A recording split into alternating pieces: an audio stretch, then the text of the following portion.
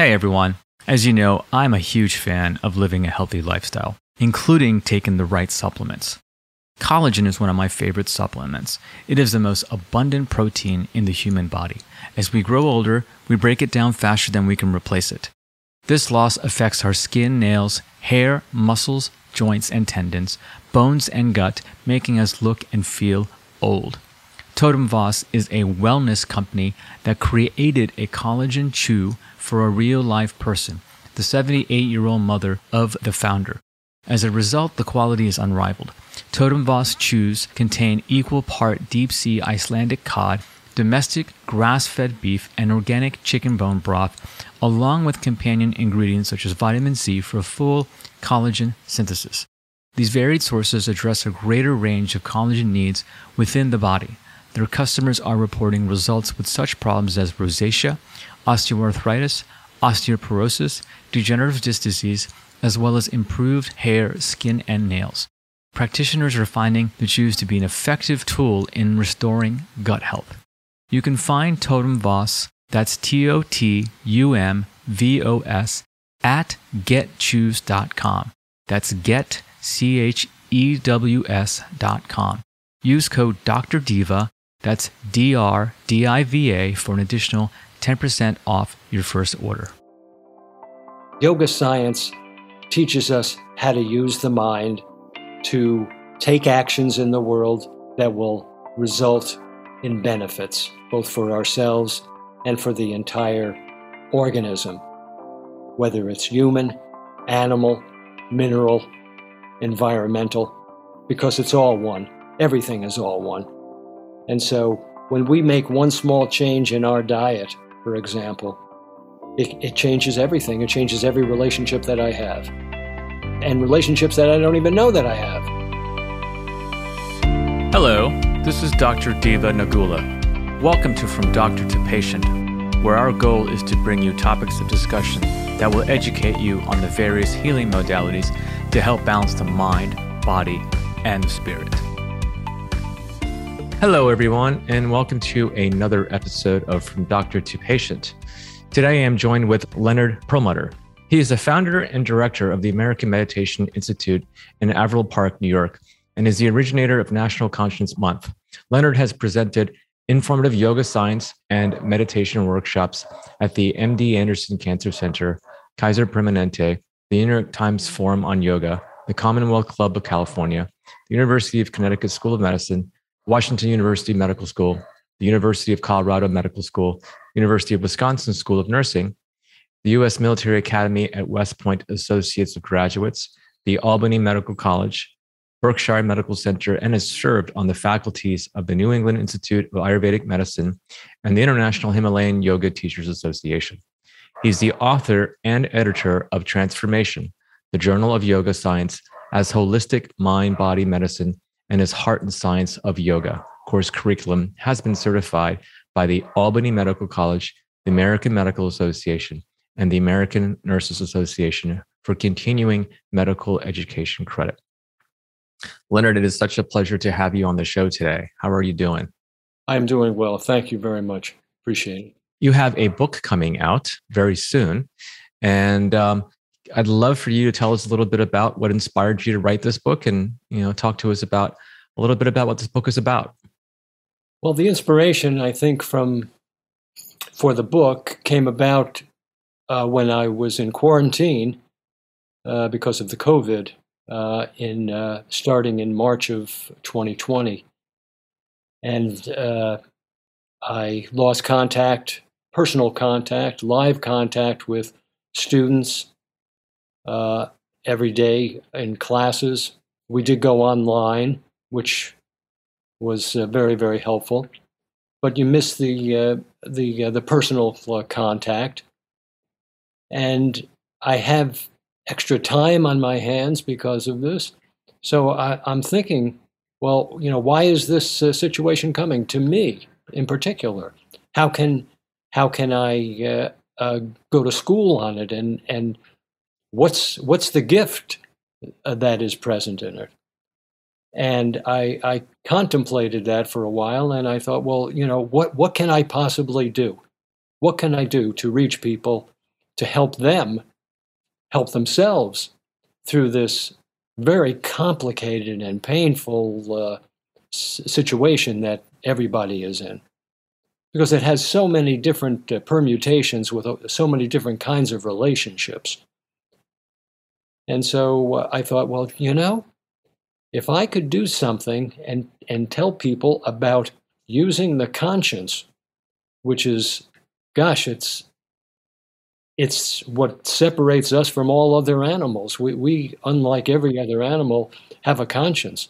And how great is that? We don't have to rely on just this mind-body-sense complex, because the conscience has the capacity to go beyond the matrix, to the center of consciousness, to what yoga science refers to as the superconscious portion of the mind, where Albert Einstein saw mathematical equations and Paul McCartney hears beautiful melodies. Doesn't mean that we're going to become songwriters or mathematicians, but it does mean that if we can use the conscience as our guide in thought, word, and deed, we will benefit in ways that we just cannot imagine at the present time. Yes, I said to myself, that's what I will do. I will write a book on the conscience. And how do you define conscience? Well, it's one of the four major functions of the mind. The mind is very interesting. We hear this whole relationship mind-body. But still, because of our dualistic predilections, we see them as separate, not one. But I know from my own personal experience, I can't even lift my hand without first entertaining a thought. What does that mean? It means the mind moves first and the body follows. To me, when I read that and I learned it and I began to apply it, it was a game changer in my life. My richest resource became my thoughts, because my thoughts become my words, and my thoughts also become my actions, and words and actions always lead to consequences that can lead me in one direction or another. So the conscience is the only function of the mind that can discriminate, determine, judge, and decide. What is the conscience? It acts as a mirror, and it has the capacity, when used and purified, to reflect wisdom from the center of consciousness, to tell us in real time the thought to think, the word to speak, and the action to take that will enable each of us to fulfill the purpose of our lives without pain, without misery, and without bondage. And when we use the conscience, we know how we feel. And when we don't use it, we also know how we feel. You mentioned conscience as one of the four functions of the mind. What are the other three? The other three are also familiar to us. And, we've always heard or thought, it seems like I have different voices in my mind. Well, it's true. We do have different voices in our mind. And each serves a unique, very important purpose. So the first one that I'll discuss is ego. Now, this is not the ego that we learned in psychology classes. This is not about, being puffed up with self-importance. Ego, in the science of yoga, is anything that separates me from my essential nature. Well, what is my essential nature? Well, I know that I have a body, but I'm not the body, and yet the body is constantly changing. I know I have mind with thoughts, desires, and emotions, and all those thoughts, desires, and emotions are always changing.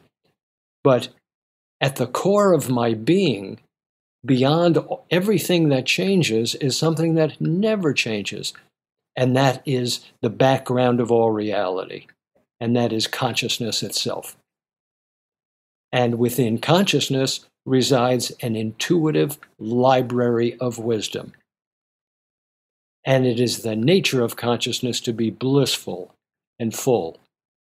But the ego sees itself as separate and works very hard to separate us from our essential nature. Because the ego, which is tethered to the reptilian brain, is all about self-preservation and the fear of annihilation.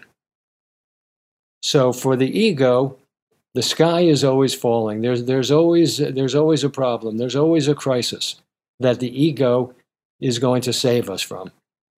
Now, the ego, I imagine, walks around with a chainsaw strapped to its hip.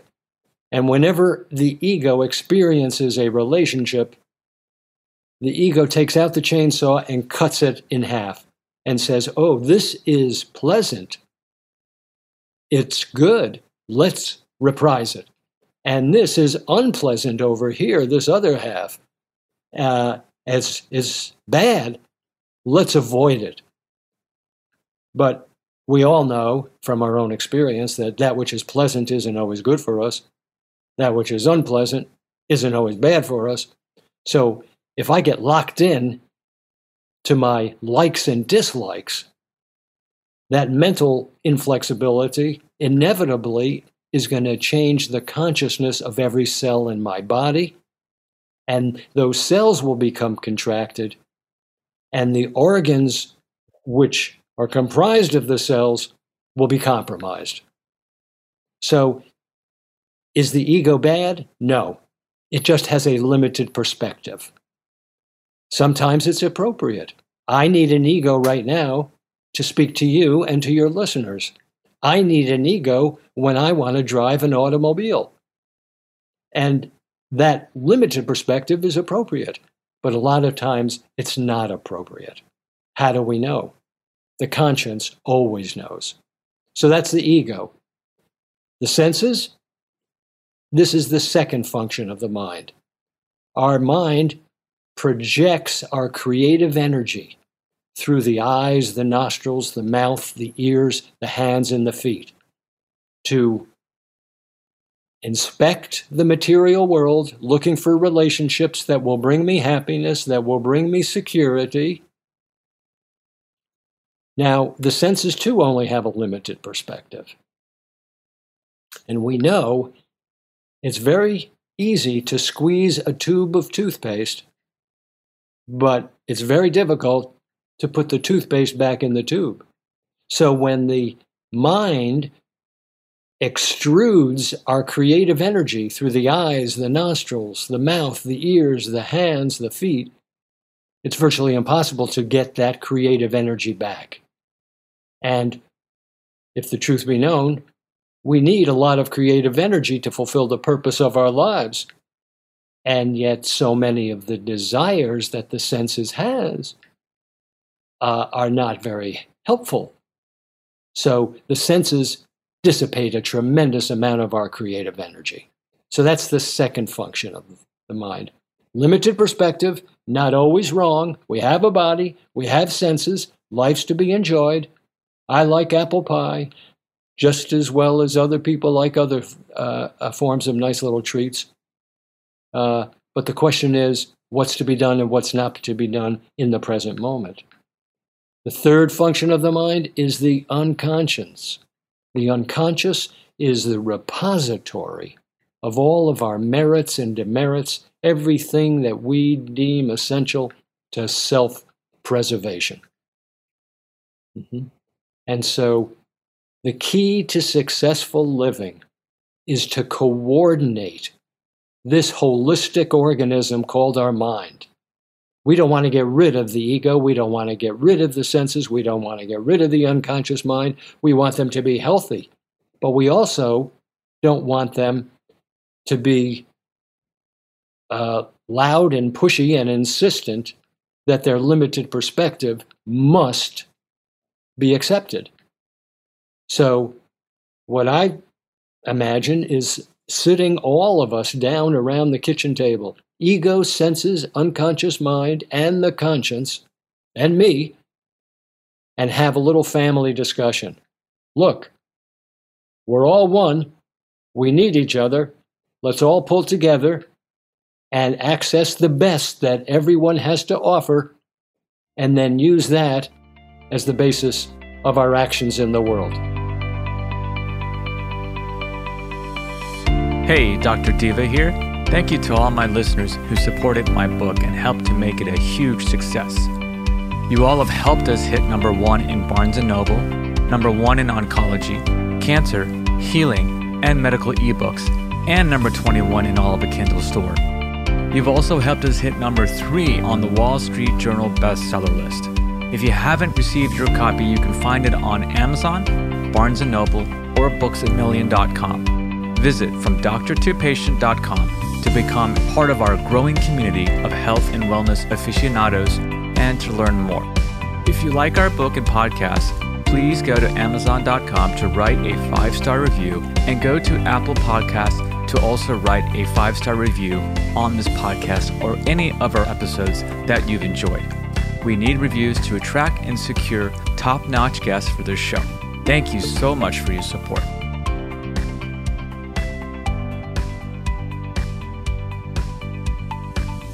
What's interesting to me is, my development spiritually has been all about letting go of the ego and trying to appreciate, understand, experience the oneness.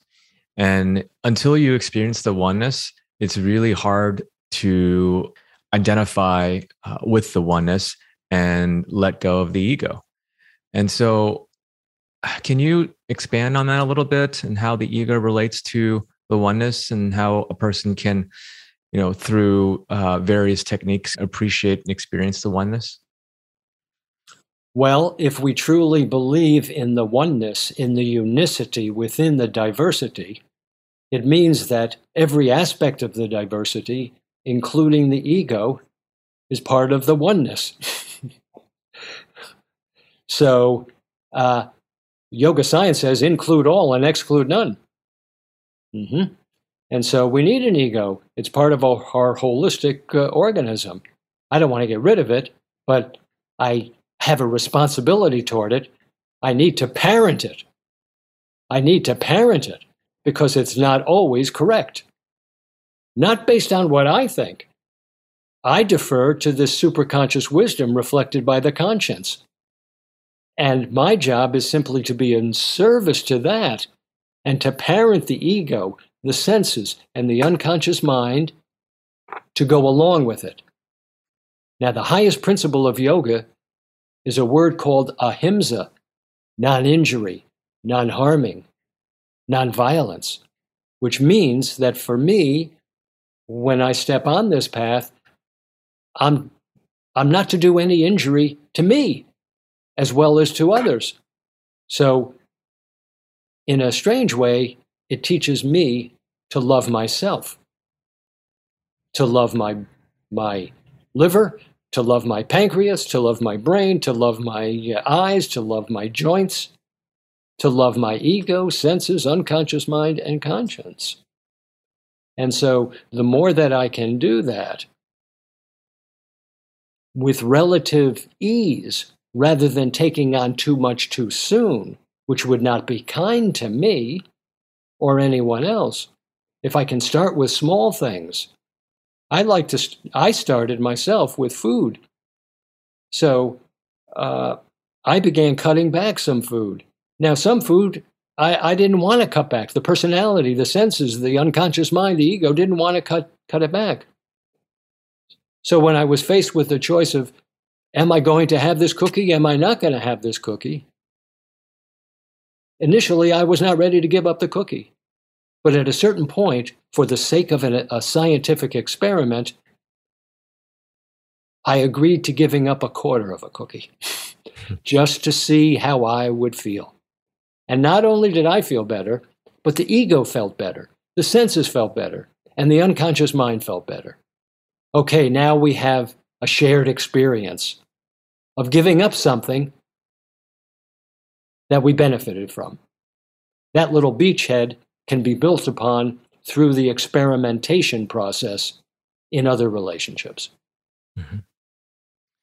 And also, on a personal level, I've been trying to really expand and raise consciousness. And I'm curious how we can utilize our own conscience to raise consciousness. Great question. It happens quite naturally. When I have a relationship, there's either something to do or something not to do. How do I know? Well, if I rely on the conscience to tell me what's to be done and what's not to be done, invariably in that process, I'm going to get pushback from the ego, the senses, and or the unconscious mind. So in real time, if I can sacrifice the personalities, Leonard's attachment to the limited perspective of the ego, senses, and unconscious mind in this situation, instead of serving it, if I can sacrifice it, if I can make it sacred by offering it back to the origin from which it came, because it too is a manifestation of the One. If I can sacrifice it so that my outer action reflects my inner wisdom, that contractive power of that second jelly donut, or whatever it is, I'm using a metaphor here of food, that contracted and debilitating power of that desire, or that fear, or that anger, will be transformed and repurposed into healing energy, an expansion of my willpower, and an increase in my creativity, my access to the wisdom of the superconscious mind. So it's in giving that we receive. We have to give up something that we value that is in conflict with our inner wisdom. I'm talking about judgments and anger and fear and certain kinds of desires. We learned in 5th grade that energy cannot be created nor destroyed, but it can be transformed. And the same is true with desire, fear, and anger. These are all, it's all energy. And we can keep it in the kinetic state, or we can transform it and put it into the state that is not used right now, the potential state that I can draw on later on. That's how we expand our consciousness, our access to the superconscious portion of the mind, by giving, by sacrificing something that the conscience is asking us to sacrifice. Mm-hmm. And again, going back to the conscience, what kind of problems can be solved by relying on our conscience?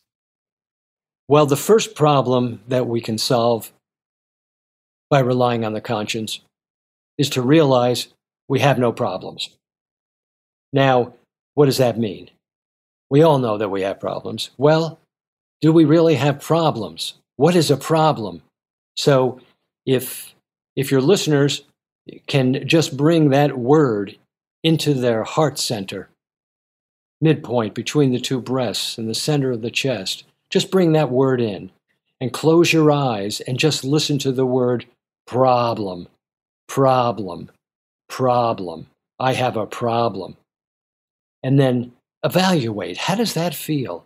What is the weight of that word? And to me, it's heavy. It's onerous. It's debilitating. Oh, I have a problem. I feel like I'm being shut down. But if you can switch that word problem to the word situation, situation, situation, I have a situation. Oh, that's much lighter, filled with many possibilities that I am capable of. Yes, maybe it's going to mean a little work, but I'm up for it because I have a situation. So why do I bring that up first? Well, you use the word problem, and I say we have no problems because the word, our language triggers us. Just words trigger us and diminish the mind's capacity to act to its fullest capacity. So I say, watch the mind, watch the thoughts that come, and use your thesaurus. Look for a different word for problem. And instead, I use situation. And I find that I'm much more fluid and much more creative in that regard. And so previous problems are fixable if I look at it as a situation and I use my conscience as my guide. In your book, you mentioned several types of experiments focusing on attention, breath, and sleep. What's others that we can try? Well, as I mentioned, Diva, right up front, food choices are very powerful, and they're filled with creative energy. When I was 13 or 14 years old, and we all remember when we were 13, 14 years old, that this was the crown of creation. When we were 13 or 14, we knew everything about everything. Not really, but we thought we did. And so what I tell people is that if I were living today with that same mental software that I had when I was 13 or 14, either I would be dead already or I would be seriously ill. So in the process of practicing different experiments, I began to give up food just because I love them.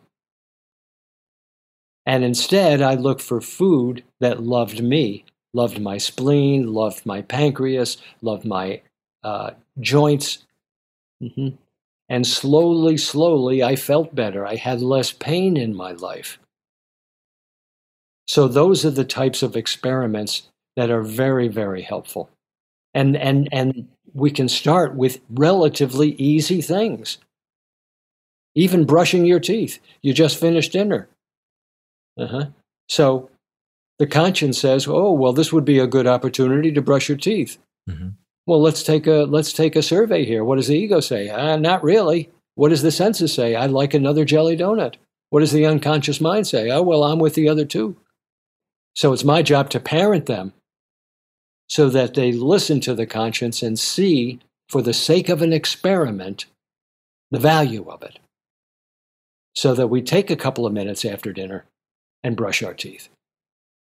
Going back to the foods that you're just previously discussing, are you referring to our choice of foods that are more have a relation with our dosha, or are you referring to foods specifically avoiding the standard American diet and eating more organic and less processed foods? Well, for me, it's one and the same. Ayurveda has been extremely important to me on a very practical, down-to-earth level. It has taught me the positive aspects of this particular mind-body-sense complex and also the limitations of it. And so my primary dosha since childhood, of course, has been kapha. I've been led by kapha. Kapha is the heavier elements of earth and water. And of course, as a young child, I loved those types of foods. I stuffed my mouth with bagels and cream cheese and ice cream, and I felt terrible, and I had very bad stomach pains and terrible allergies that came from that. And so that taught me, on a very practical level, by experimenting with those foods and changing them out for foods that had more fire in them and perhaps a little drier, more vata and more pitta, that I could balance my body and my mind a little better, quite a bit better. And I was healthier. I lost weight. I felt better. I didn't have the stomach pains. It was a miracle.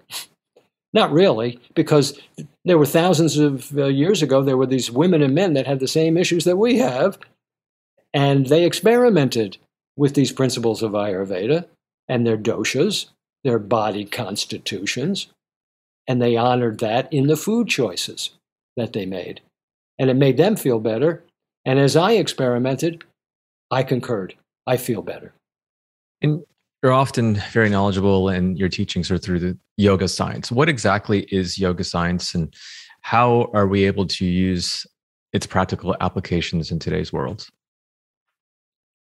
Well, yoga science is the oldest mind-body medicine on the planet. They say it's about 6,000 years old. It goes deep into prior to recorded history. Yoga science is just an educational body of knowledge that teaches us how to use the mind to take actions in the world that will result in benefits, both for ourselves and for the entire organism, whether it's human, animal, mineral, environmental, because it's all one. Everything is all one. So any choice that I make has profound effects. It's a little bit analogous to taking a pebble and dropping it into a pond and seeing all the ripples that it leaves. And so when we make one small change in our diet, for example, it changes everything. It changes every relationship that I have. Mm-hmm. And relationships that I don't even know that I have. And meditation. So how does meditation fit into all of this? Well, meditation is really the key to provide me the skill set to make these kinds of choices. So meditation is not about eliminating thoughts, which is impossible. The mind thinks, and it does that for a livelihood. And we need a mind that can change the channel at the drop of a hat. But when the mind becomes so habituated to changing the channel for no good reason other than restlessness, then it needs a little discipline. It needs a little training. Nobody has ever taught us to train the mind. And so in meditation, we accept that only one object will be given my mental energy to. We call that mantra. And every spiritual and religious tradition has mantras. Mantras are a word or a series of words containing the name of the supreme reality, this perfection, this supreme intelligence. Mm-hmm. And so when I give my attention to that, several things happen. Every time I give my attention in meditation to that mantra, the mantra is always generating love and fearlessness and strength, which is then deposited in my unconscious mind. And when interceding thoughts, images, or sounds come, it's not a problem. I recognize, oh, that's just part of the habit of the mind. And it's also an integral part of meditation. So instead of being upset that I can't just focus on one object, I honor and witness the interceding distraction. I sacrifice it by offering it back to the one origin from which it has come, from which everything has come. And then I bring the mind back to the mantra.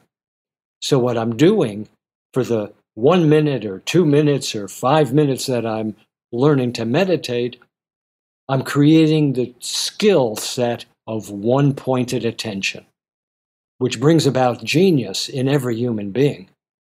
One-pointed attention, not multitasking, which is impossible, and it only creates a depressed immune system and depression in the mind.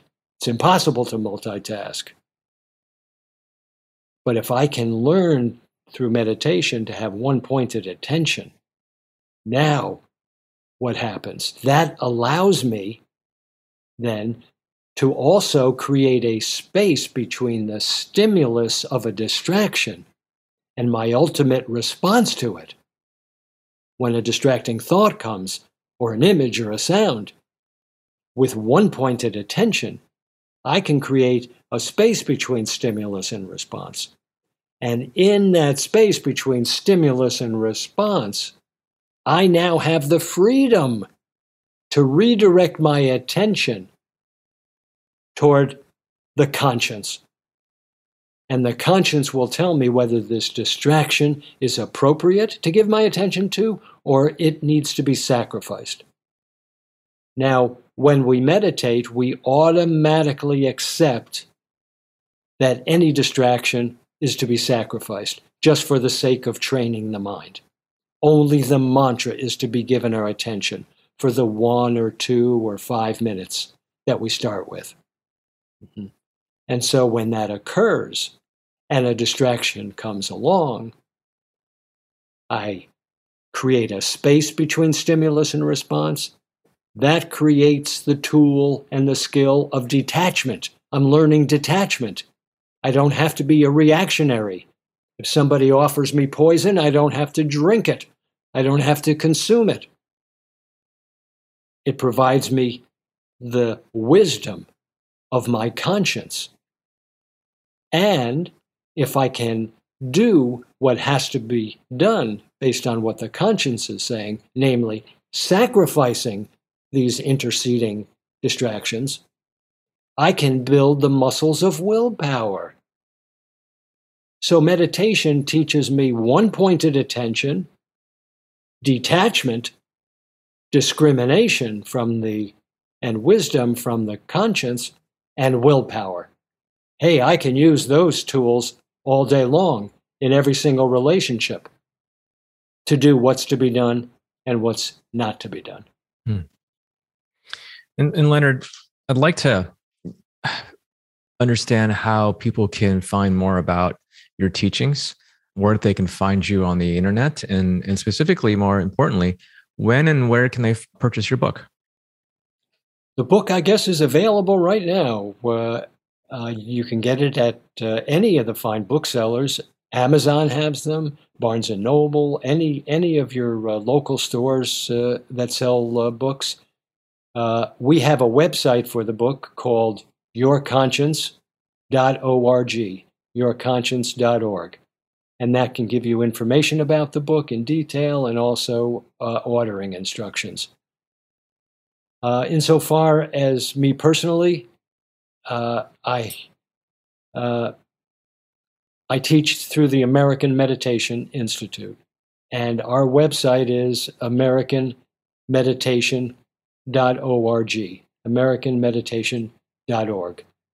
And I'd like to extend an invitation to all of your listeners and to you too, Diva, that every Sunday morning from 9:30 to 11, every Sunday, 9:30 to 11, we have a free guided meditation, and we call it a satsang, but it's very similar to what you and I have been doing right now, Diva, having a philosophical and scientific inquiry and conversation. And so you can get a free link on the homepage of our website, americanmeditation.org. Excellent. If anybody would like to reach me personally, my email, if that's okay, if I can give that, of course, is ami@americanmeditation.org. ami@americanmeditation.org. And we'll include that in the show notes as well. Thank you. Leonard, it's been a pleasure to have you on the show, and I wish you all the best and congratulations and good luck with the book launch. Thank you very much. Thank you for your time and your interest.